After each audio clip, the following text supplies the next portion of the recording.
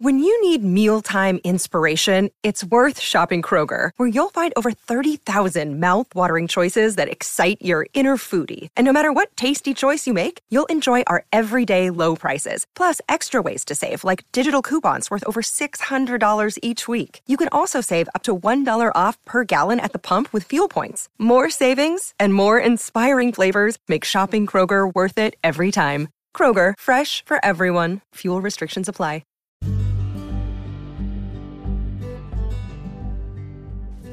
Hey there, welcome to The Tint. I'm your host, Scott Melman, and it's time for another foray into the world of aquariums from a slightly different perspective.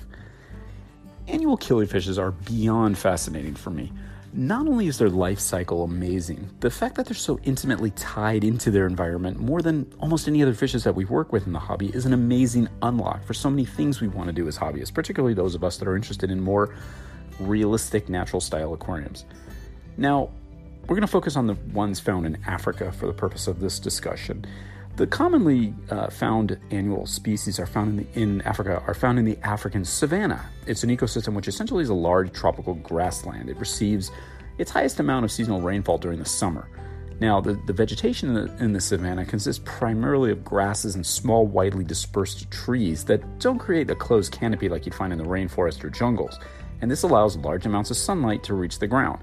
Obviously, sunlight impacts the temperature of the environment, the aquatic environment, as well as the very presence of water in the aquatic environment itself, evaporation, of course. And what's also important is the soil. Literally, the soils and sediments of these habitats where annual fishes are found is of such importance that it impacts every aspect of their existence.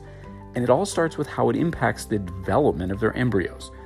These fishes inhabit often temporary pools, which are a very specific composition.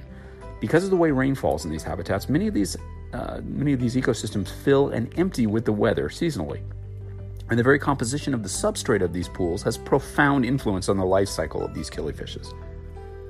Certain alkaline clay minerals, known as smectites, are necessary to provide suitable environmental conditions during the embryonic developmental phase of Nothobranchius in the substrates of desiccated savanna pools. And Nothobranchius is the dominant annual species found in Africa, as you might know already and as you might guess. Now, the muddy layer in these pools has a low degree of permeability, which enables water to remain in the pools after the surrounding water table has receded. So think about that for a second. It's after the water has receded, there's still water remaining in the pools, even though the local area is desiccating. That's kind of interesting. Now, without this essentially impermeable mud layer, these pools will quickly desiccate, completely evaporate to nothing. Appearance-wise, the substrate material is sort of a dark brown to black in color, and it typically forms a thick layer of soft mud on the bottom of the pools. And a layer of organic material aggregates, typically dead aquatic and terrestrial vegetation, accumulates on the bottom of these pools. However, it doesn't cover the entire bottom. Typically, as you'll see when you look at photos of the region, a lot of it will cover just part of the environment. And interestingly enough, even with all this rapidly decaying matter, the water in these pools remains alkaline. Why? Because of the high buffering capacity of the alkaline clay in the sediment. That is interesting to me. And here's something that I find even more compelling. Nothobranchius almost never inhabit pools consisting of those visually orange-colored laterite-rich soils like you would think are found all over Africa, which they are. But you'll find these pools all over the savanna, especially after periods of intense rain, and their substrates are generally composed of kaolitic clay minerals, and as a result, they're highly acidic. Yet researchers have determined that these substrates are not suitable for these annual Nothobranchius embryos to develop and survive during the dry periods. So as we've discussed many, many times, it's amazing how the characteristics of the aquatic habitats which our fishes are found in influence their life cycles. And of course, it's not limited to the annual killifishes of Africa. We find similar relationships between other types of African killifishes and their aquatic habitats. Such a case came to my attention not long ago when I was visiting a killifish forum on Facebook. One of the participants was discussing some new fishes that he obtained, and one was from a rare genus called Epicimian. Weird because it's a fish that falls genetically halfway between the genus Epiplades and the genus Aphyosemion, two of the very popular genuses in the aquarium hobby. Even more interesting to me, of course, was the discussion that it's notoriously difficult to spawn and that it's only found in a couple places in the Congo region. In fact, the type description of the wow, I'm already botching the name. Epicimian. I don't know why that's so hard for me. Epicimian crystallinaron. I'm totally butchered that name. Sorry. It's one of just a handful of identified Epicimian species. It's described as, quote, a large river 5 to 6 meters up to 1 meter deep. The river near Maranhão is typically G2 on 156. This is a technical measurement that scientists use up to 1 meter deep. They're talking about water flow and bathyospheric measurements, stuff that's a little obscure for us. But anyway, basically what it's saying is that the water's fairly deep. And at both localities, the water is fast flowing with sandy bottom and no aquatic vegetation. Epicimian species were found amongst overhanging terrestrial vegetation. Sounds fairly common to killifish. Good stuff, really interesting. Now, reading through these type papers often gives you some good information of the ecology of the ecosystems from which our fishes come from. It's really interesting stuff. Sometimes it's intimidating. As you just saw, I mouthed a whole bunch of mumbo-jumbo, part of which I don't really understand because that's a lot of mathematics and things that I'm not really good at. But there's some interesting things if you go deeper and try to understand this stuff. Even more interesting to me is that it's in a region known for high levels of selenium in the soil. This is really interesting. Now, selenium is known to be nutritionally beneficial to animals and humans at a concentration of 0.05 to 0.10 parts per million. And selenium was mentioned by some of these hobbyists in this discussion as something that is needed, apparently, for these fishes to spawn properly and to remain healthy. Well, it makes sense. It's an essential component of many enzymes and proteins, and deficiencies are known to cause diseases in humans. One of its known health benefits for animals is that it plays a key role in immunity and, wait for it, reproductive functions. Boom! Yeah. So that helps with the difficult to breed part, right? I mean, if you're keeping it in water that doesn't have maybe an appropriate level of selenium in it, you might have trouble breeding this species, perhaps.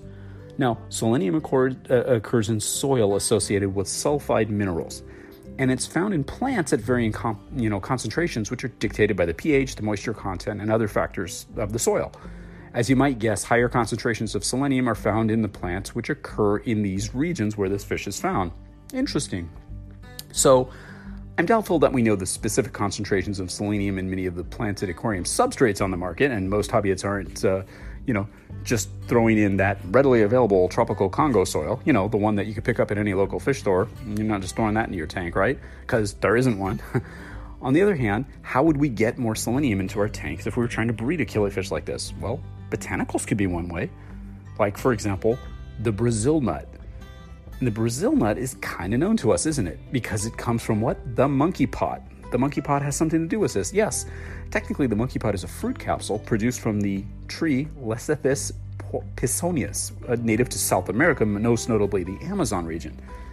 Astute, particularly geeky, listeners to the Tint podcast will recognize that name as a derivative of the family Lecythidae, which just happens to be the family in which the genus Cariniana is located. The Cariniana pod, that fun little pod that we used to call the Savu pod, the one that we're currently out of stock with because it's hard to get stuff from Brazil right now. Yeah, we'll have it back, but don't worry. But yeah, interesting. This family has a lot of interesting botanical producing trees in it, doesn't it? It does. Lecythidae. Okay, well, it's known as the taxonomic family which contains the genus Bertholletia, the genus which contains the tree Bertholletia excelsa, the bearer of the Brazil nut. The one that comes in that can of mixed nuts that no one really likes, the one that, if you buy it on the shell, in the shell, you have to use a freaking sledgehammer to open. That one, yeah. So, okay, went off way too far on talking about the damn monkey pod and the Brazil nut, but let's think about this. Would it be possible to somehow utilize the monkey pot in a tank full of these fishes to perhaps impart some additional selenium into the water? Okay, this begs additional questions, like how much, how rapidly, in what form would you administer this? Wouldn't it be easier to just grind up some Brazil nuts and toss them in, or would the fruit capsule itself have a concentration of selenium? Would it even leach into the water? Couldn't you just add some selenium in the water if you could find it from a dietary supplement or something?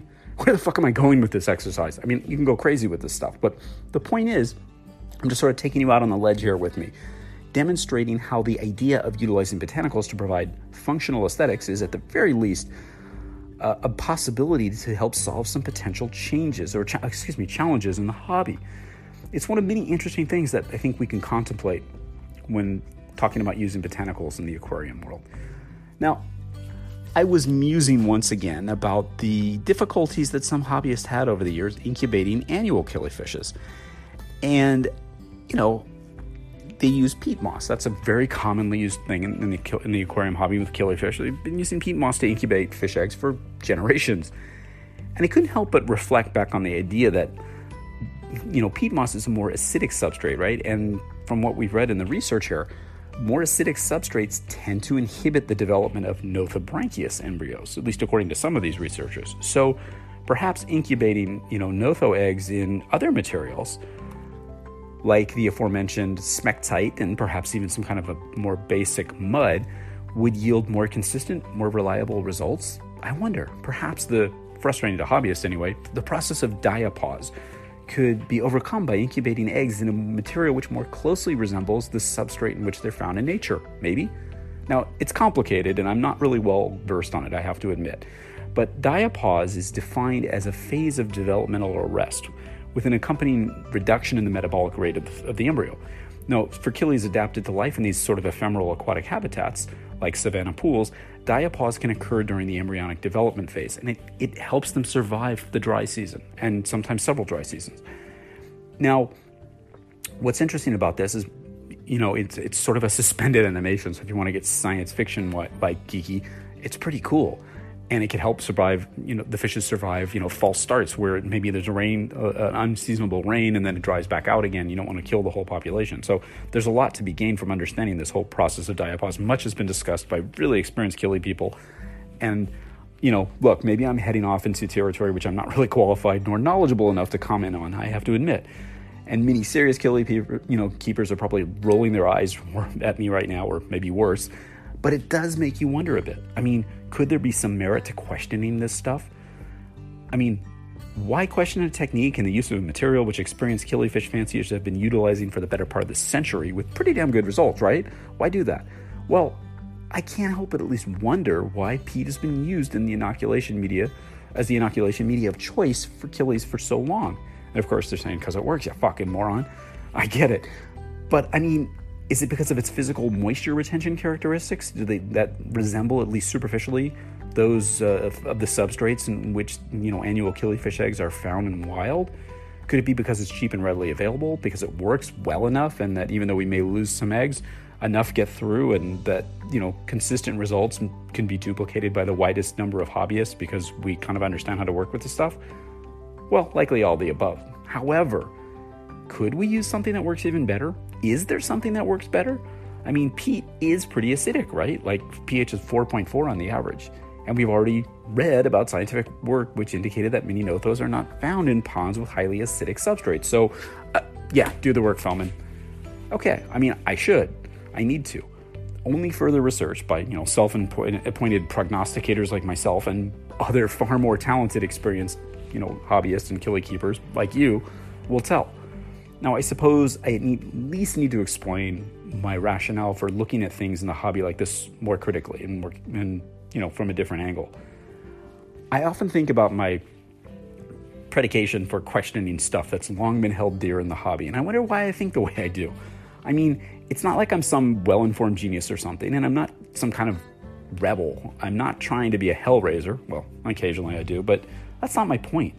I just tend to look at nature and ponder how we can more literally interpret her characteristics in our aquarium hobby experiences. We've done this with blackwater aquariums, we've done it with brackish aquariums, and the idea of facilitating and embracing stuff like, biofilms, fungal growth, and detritus, seasonal water changes, seasonal, variations in water level in our tank, that agapo stuff. And there's much merit to all of it, as we've seen. We just need to open our minds to the idea of rethinking some of the stuff that we've held dear for so long. Because that's how the hobby advances. As uncomfortable as the questioning of conventional ideas in the hobby might be to us, it's how we advance.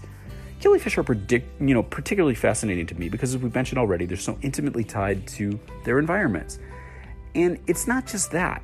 It's the fact that they've long been a mystery. They're somewhat alluring to people, but they're a mystery to a lot of hobbyists. And we often ponder why they're not more, popular within the greater aquarium hobby. And I think part of it is because there is so much mystery. And the things we can learn from these connections between killies and their environments are compelling and potentially game-changing in some instances. I think they might unlock the more, what's the word I'm looking for? They might facilitate the more a more simple or more consistent reproduction of some fishes, like in these families, like Nothobranchius and so forth. And I'm confident enough and humble enough to open myself up to criticism, which I know I'll face from those who are far more knowledgeable than I. I'm sure I'm going to get a lot of nasty emails from, killy people saying, what the hell are you talking about? And you're right. I'm not an expert, but I do like to pose these questions. And it's okay to accept that we might be way off, because the humility and open-mindedness that we as hobbyists express while discussing what might be viewed as a controversial idea is a good thing that helps everybody. This may be the very best lesson from nature that we can actually receive. So think about that. Look at things a little differently. Stay open-minded, stay inquisitive, stay resourceful, stay bold, stay diligent, and always stay wet. Until next time, this is Scott Melman from Tannin Aquatics. Thanks for spending part of your day with me, and I look forward to seeing you on the next installment of The Tint.